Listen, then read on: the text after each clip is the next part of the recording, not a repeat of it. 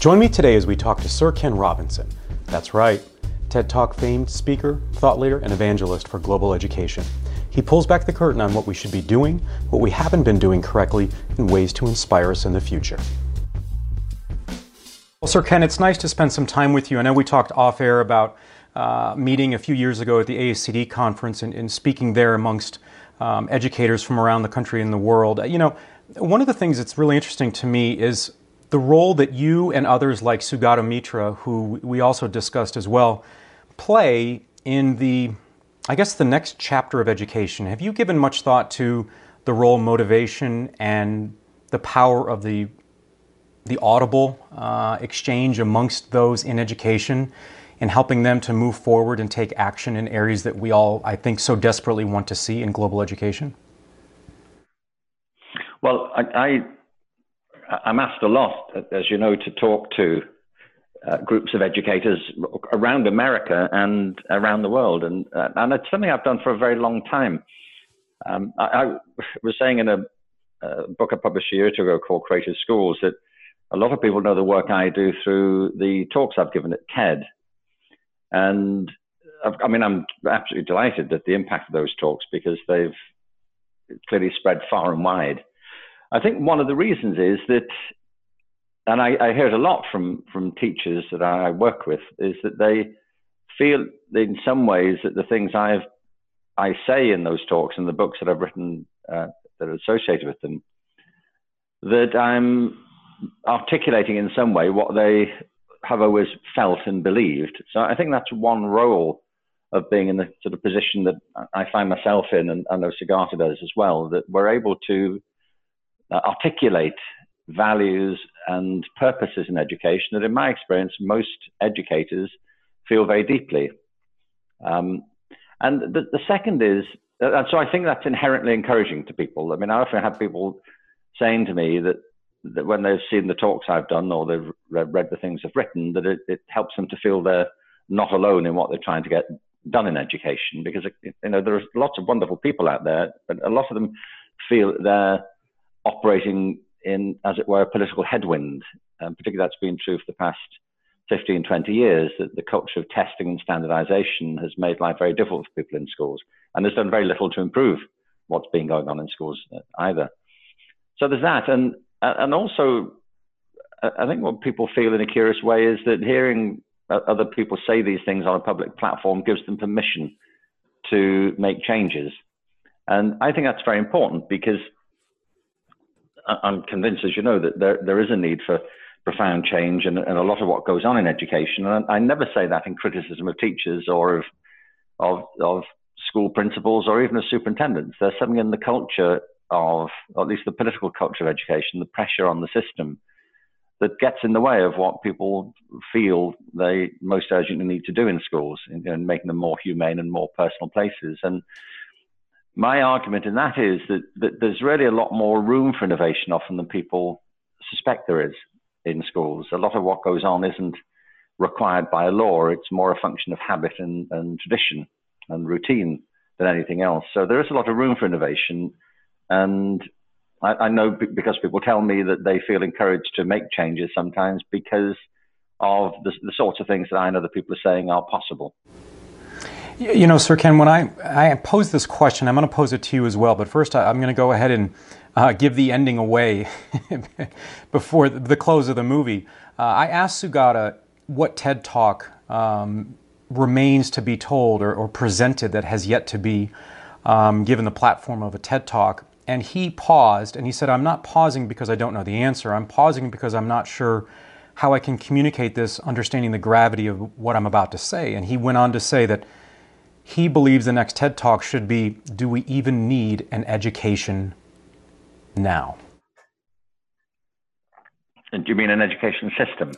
An education in general. In essence, that it was started as a way because we were disconnected as individuals. The only way we had, our ability was to basically read books and get connected through the written word in that way, but we were not a connected society the way we are now. And because the system is so fraught with, let's just say challenges, to be kindly, to be kind in that regard, that do we need a formal education system as it stands today? And is it okay to question that very thing?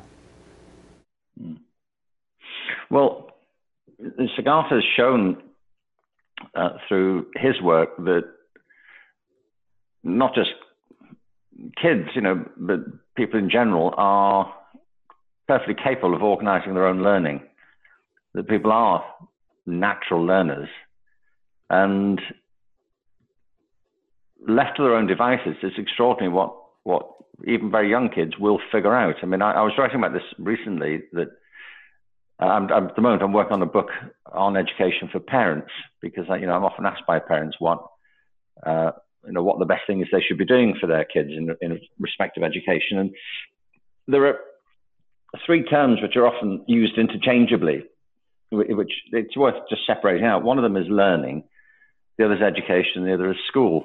And learning is a very natural process. We demonstrated all the time as human beings that we have tremendous appetite for learning. And very young children are born with a rapacious appetite to discover the world around them. Learning is it's the process of acquiring new skills, knowledge, and understanding. And we don't need schools for people to do that. We learn in all sorts of ways on our own and in collaboration with other people. But I'm always keen to say this, that although learning is natural, much of what we do learn is cultural, and it's a very social process for the most part. Even when we're learning on our own, we're often learning from the people around us, and the ideas that we've accumulated and the materials that have aggregated around our adventure as a species in coming to know ourselves and the world. Education is, one way of defining it, as I do, is that it's an organized program of learning. And of course, people can organize their own programs of learning. It's what being self-educated means. But we have developed these systems over a long time, national systems of education, on the basis that there are some things that collectively we want successive generations to learn, things that are important to us culturally or economically. And part of my case has been that the systems that we have now were developed in other times for other purposes, and in many ways that the systems themselves in their structures and ways of working are anachronistic and also obstructive to the realization of the talents and abilities that many people have and the competencies they need to acquire these days. School, I think of in a more narrow sense, but an important sense, that a school is a community of learners. Because we do learn with and from each other, and that's all a school is. It's a community of people who come together to learn with and from each other. And I was asked recently if I thought that schools, still had a role, if they were still the answer. And I do. I do think that schools are important. In that sense, a school as being a community of learners who come together to learn with and from each other. The thing is, we've come to associate schools with particular types of institutions which have developed over the past couple of hundred years. Schools as places where, there are separate classes, different age groups, bells and whistles, and schedules and timetables and exams and tests. None of those things are necessary to the conception of a school, and there are multiple examples in alternative school movements, in democratic school movements, in going way back before Summerhill and schools like that, which have shown that schools can be much more self-organized by the people in them. I do see a place for schools. In fact, Siddhartha does too, because the school in the cloud is still a school, and the kids that gather around the computers in the wall are self-organizing groups of learners. They are schools, effectively. I think there's much more room now to rethink how schools function, how they work, how people do organize their own learning, and a desperate need to rethink the very basic assumptions on which mass systems of public education have operated for a very long time. I don't think we're quite yet at the point where we can, in the interests of kids themselves, simply say we can get rid of any form of formal structure for schooling. That may be a long-term evolution of the way we approach learning and the tools that we now have available to us. I don't think we're quite there yet, but it's certainly important we should rethink the way schools currently operate and the way these systems have evolved, and look at their strengths and weaknesses. They're not without strengths, of course not, and there are wonderful schools all over the place. But the dominant systems that are for the most part perpetuated through public policies for education tend to perpetuate practices which are unhelpful for most kids in the way they want to learn, or certainly in helping them discover what their real personal individual talents and abilities are. And would you not agree that a lot of those policies are driven by perception and keeping, let's talk, parents from basically feeling like they can be connected through the physical walls of a school? I mean, I would imagine that if we're going to realize some of the visionary statements and thoughts that you have written and spoken about, we have to do a better job of engaging and communicating with parents and caregivers in a way that brings them into the process in a more active way, so that we're not just relying on the schooling practices of when you and I went to school, but of what can be in the future. And I know that you have mentioned and talked about groups like FreshGrade out of Canada that are now driving a lot of conversation about transparent learning. Is that the wave that you see, so that we can actively engage and in essence market a new experience of education? Well, yes. The book I'm writing, I say at the moment, is addressed to parents, because clearly parents are deeply invested in how their kids are educated and in what they expect they get from it. Very often, in my experience anyway, parents tend to think that the education that they had is what their own children now need. They sometimes collude in the pressures on kids in schools, particularly testing exams, because they can't see the alternative. They think, well, we're going to have to play this game and go along with it. And sometimes they think it's the teachers or the school's fault that there are such pressures on kids, when often, of course, educators themselves in schools regret and resent the way that education has become so reduced by the pressures of testing. So I do think we need a better conversation between parents and schools in planning how the future of education can evolve. And it's not a new idea, by the way. I mean, in the 70s and 60s, 70s and 80s, when I was first getting involved in education in the UK, there were wonderful community schools there. I mean, they were called community schools. They weren't just places where the kids were sent. They were places where adults learnt alongside their children, where people came in from the community with a whole range of different skills and contributions, where the boundaries between the school and the surrounding neighborhood were much more permeable than they often are in many schools still.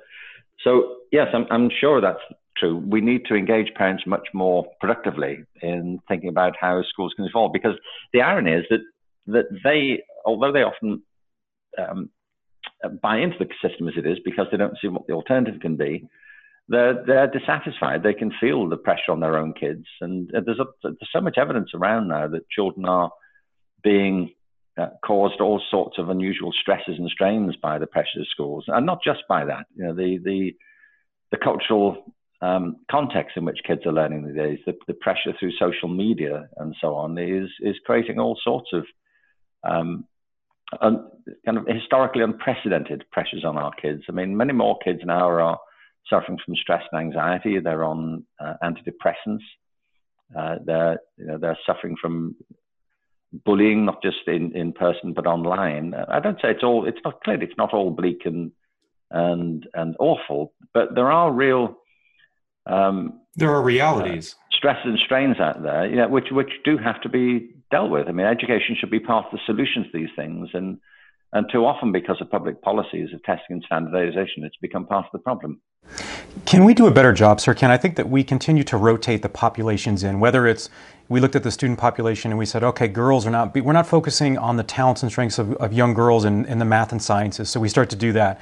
And in doing that, then we sort of walk away from maybe needs of boys. So it seems like it's always a, either or. And we do the same thing with the professionals that are serving education, right? So we don't want teachers to feel as if they're in a one-room schoolhouse. So we try to figure that out and address some of those issues and provide inspiration and community. And if you continue to expand that out a little bit, I just spent some time with a number of superintendents at their national conference, down in New Orleans, and I cannot tell you, Sir Ken, how many of them talked about not only the loneliness of the position, but also the strain on them. I mean, we just saw one of the most publicly well-known superintendents, Dallas Dance in Baltimore, just put in his his resignation. One of the largest districts in the U.S., talking about 18-hour days for 5 years straight is just not something that's sustainable for a human being, and one that values his own family life in that regard. And so, can we do a better job systematically of looking at education without the fear that we are going to disrespect one group or slight a group, and understand that, look, if we're going to change the system, we have to sort of uncover and move the rocks all over the place to understand what is really in front of us?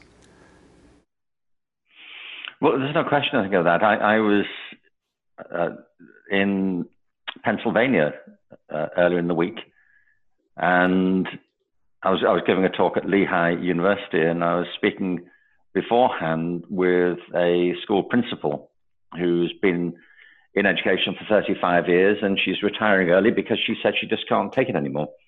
And I said, well, what is it you can't take? She said, well, it's not the students. I mean, it's the external pressures of accountability, of testing. And I said, are these easing or getting worse? She said, in my experience, they're getting worse.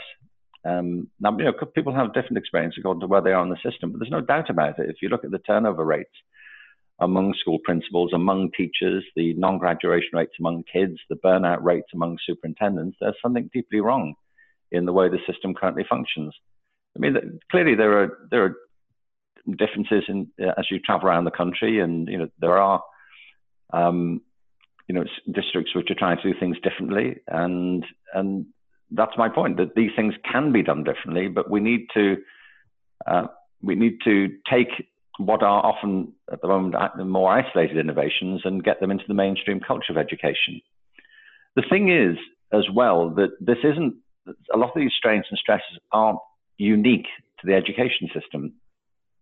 It's partly to do with the increasing bureaucracy that we see in all areas of public and professional life these days, and the pressures of short-termism and of the particular form of that accountability tends to take. I mean, one of the interesting things that I have been asked to do in my own work is talk to people outside of education. I speak a lot to corporate groups these days, and also to professional groups in other fields. I spoke a while ago, a year or two ago, at the annual conference of the National Association of Pathologists. And well, of course you did, right? Of course I did. Yeah, of course. It was a fantastic event. It was the US and Canadian Association of Pathologists. And I did explain to them, no, I don't know anything about pathology. And they said, no, it isn't that. But they'd watched all my TED Talks, the senior team there, and they invited me to give a talk at the Centennial Dinner. And the background to it was that they felt that in their profession, the forms of accountability and of extreme specialization that are being encouraged partly by the changes in the field itself, mean that a lot of the professional discretion of individual pathologists has been eroded over the years, and they're under intense pressure to become accountable in ways they don't feel help them do the job better. And, they said there was a time when a professional pathologist in the hospital, they don't just do autopsies. Obviously, they're doing all kinds of biological tests and evaluations. I mean, pretty much any sample you give in a hospital ends up, passing through a pathology lab, obviously. But they said they used to be able to had the competence to sign off on all sorts of samples, and nowadays they're becoming more and more specialized, and accountability is cramping the innovation and creativity that they feel should be driving the field forward, and also the satisfaction they get from the work. Incidentally, it's worth noting, and I said at the time that often when you give these talks at events, as you know, the chairman or the association may give you a gift of some sort, and on this case, the chairman offered me a free autopsy, which I thought was lovely. People give what they can, don't they? But I also spoke at the NSA, I think it's the NSA, the American Spine Association.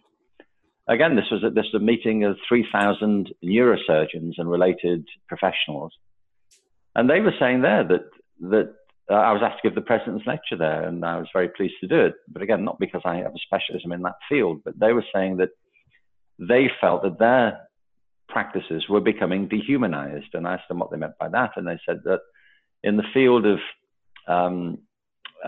neurosurgery and neuroscience, that many of the conditions that people suffer from, for which they may have been proposed for surgery, many of them can be relieved or remediated by the attitude of the patients themselves. And you have, as a doctor or surgeon, they said, you really do need to get to know the patient to determine what the best course of treatment might be, because there's a very subjective dimension to many of the disorders that people are suffering from that are referred to neurosurgeons.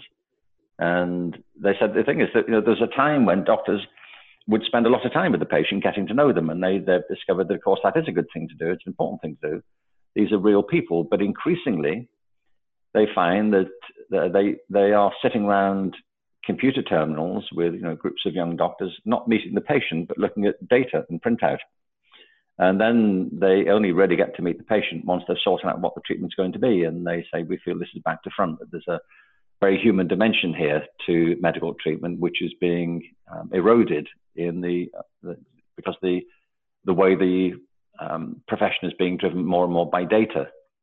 And I'm just saying is that other professions feel this too. It's not something that's uniquely being visited on the education profession.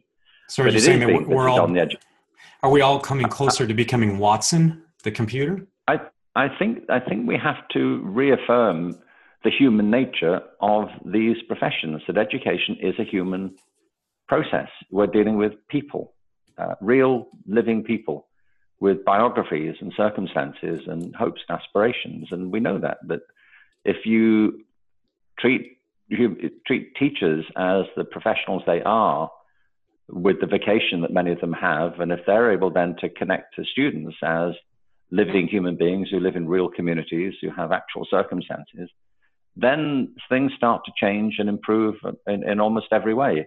That's what personalizing education means. It seems to me such an extraordinary fact that we have to talk about personalized education as if it could be something else. It is about people. And it's only when we forget that, or when policymakers forget that and start to treat it as some sort of industrial process that's focused on output and league tables and data points. I'm not saying data is not important. Of course it is. I mean, it is in medicine. If I'm going for a course of treatment, I want the doctor to give me, to know what's happening and to have the data there in front of them. But that shouldn't be the prescription. That's the diagnosis. And how you then use the data is where professional discretion comes in. And in schools, the whole process, particularly in the States, has become very data-driven, very test-driven, and it's data of a certain sort that's being secured, and people's jobs are being made to hinge on the outcomes of these processes they don't believe in and know aren't appropriate to the education of our children. So, yeah, I mean, I do see the need for ensuring that everyone has access to a broad, balanced, and properly humane form of education. And my campaign, and not mine alone by any means, a lot of people are arguing for the same thing against a system that has become, over time, over-standardized and depersonalized. And it doesn't mean we don't need any sort of system, but we need a better one than we are typically being able to provide just now. Let's close with this, Sir Ken. What is next? I would imagine people look to you in that regard. I'm sure that sometimes is a heavier burden than need be, but I'm seeing things that I'm encouraged by, and I think that whether they are intending or not, are good motivators because they're engaging the student where they are in the day and time that we live in. One example would be sustainability and education around that, design thinking, things that we know the younger population are interested in. And I think that just as a simple course of even business, I mean, if you can interact with people at the level and the interest that they're really in, now you've got an audience, and that can then propel different experiences and ideas so that hopefully that they will then maybe put that back into education when you and I are long gone. That's right. I don't know what you've heard, but yes. My autopsy is not covered, Sir Ken, so I've got a credit for one if you need it. Okay. The thing is that the system isn't static. I mean, the education system. I mean, there are clearly national differences in the way countries around the world are tackling similar issues. the sort of education system we have are deeply embedded in the overall culture of our communities. And insofar as cultures vary still around the world, and they do, there are different manifestations of how education systems operate. But there's a lot of change happening already. And that's part of my optimism about this, that the system is naturally being changed, partly by the impact of technology on education itself. I was reading your piece in Forbes about the ways in which TED now has become a very significant source of ideas, material inspiration within education. I think that's in itself, that's a very important shift. We've only really scratched the surface of how the tools and technologies that we have available to us now, through, not, I mean, I'm just talking about iPads and laptops and those things, but digital technology is moving at such a pace. We've only really begun to, say, scratch the surface of how it can help to personalize both teaching and learning, and can deepen and enrich the curriculum, and can give us more sensitive forms of assessment. So, it is perfectly possible now for kids in schools to have their own daily schedules. That was never possible when I was at school. It was beyond the competence of anybody, with a pencil and an eraser to redo the schedule every day for everybody. But now we can begin to think about those things. And there is a big appetite for change. I meet wonderful people all the time as I travel around and work with school systems and individuals, and parents too, as we've seen in their campaigns against standardized testing in America, are very keen to see changes. Kids themselves are pushing for changes in the education system. It's a slow process, but it's not a static system. That's the point. And it's also tied up with all kinds of other global shifts. People are beginning to understand more clearly, at least in larger numbers, I hope, about the need to take care of the physical environment, that a lot of our agricultural processes, our manufacturing processes, our systems in cities are not sustainable, and they don't create the right conditions for human life to flourish alongside the rest of life on Earth. People, I think, in more and more numbers are beginning to understand that and beginning to press for it. You see it in the way that people are changing their eating habits. You see the way in which, I mean, not everywhere, but it's happening.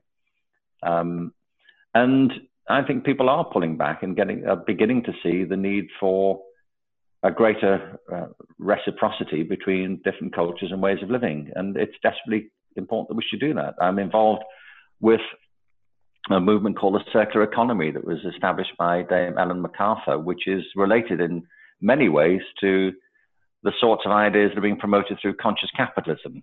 And, both of these movements are arguing for forms of economic activity which are inherently sustainable by design, not subsequently, not being supported by some later attempt to recycle things that were not intended to be. There are ways of living harmoniously with the planet and with each other, which many people are beginning to think very seriously about. And education is a big piece of it. It's why I say in Creative Schools, I quote the H.G. Wells comment that civilization is a race between education and catastrophe. And there's some truth in that. So it's important to see education as well as part of other global movements towards sustainability and more harmonious conditions for people to live and work together. It's not separate, but it's why I push so hard against the dominant political models that see education as a very narrow form of part of a supply chain for our particular forms of economic activity at the moment. It's a much bigger issue than that, and it manifests itself in the way that people behave day to day in schools and in their communities. But there's a larger context in which we have to frame it. But it's why I subtitled the book, Revolutionize Education from the Ground Up. We have to work both ends. We do have to persuade our policymakers that there should be a different climate in education. And we have to encourage and empower the people doing the work, that they're part of a bigger change and that there is room for innovation and that they're operating on the right principles when they look at other options. Well, in an industry and in a world where we're looking for leadership and guidance, you remain a North Star in education for so many people at different levels. And continued success, Sir Ken. Glad to know that you've got the end already prepared for and covered. I'm sure Your family's happy about that. And I look forward to catching up with you again soon. Thanks, Rod.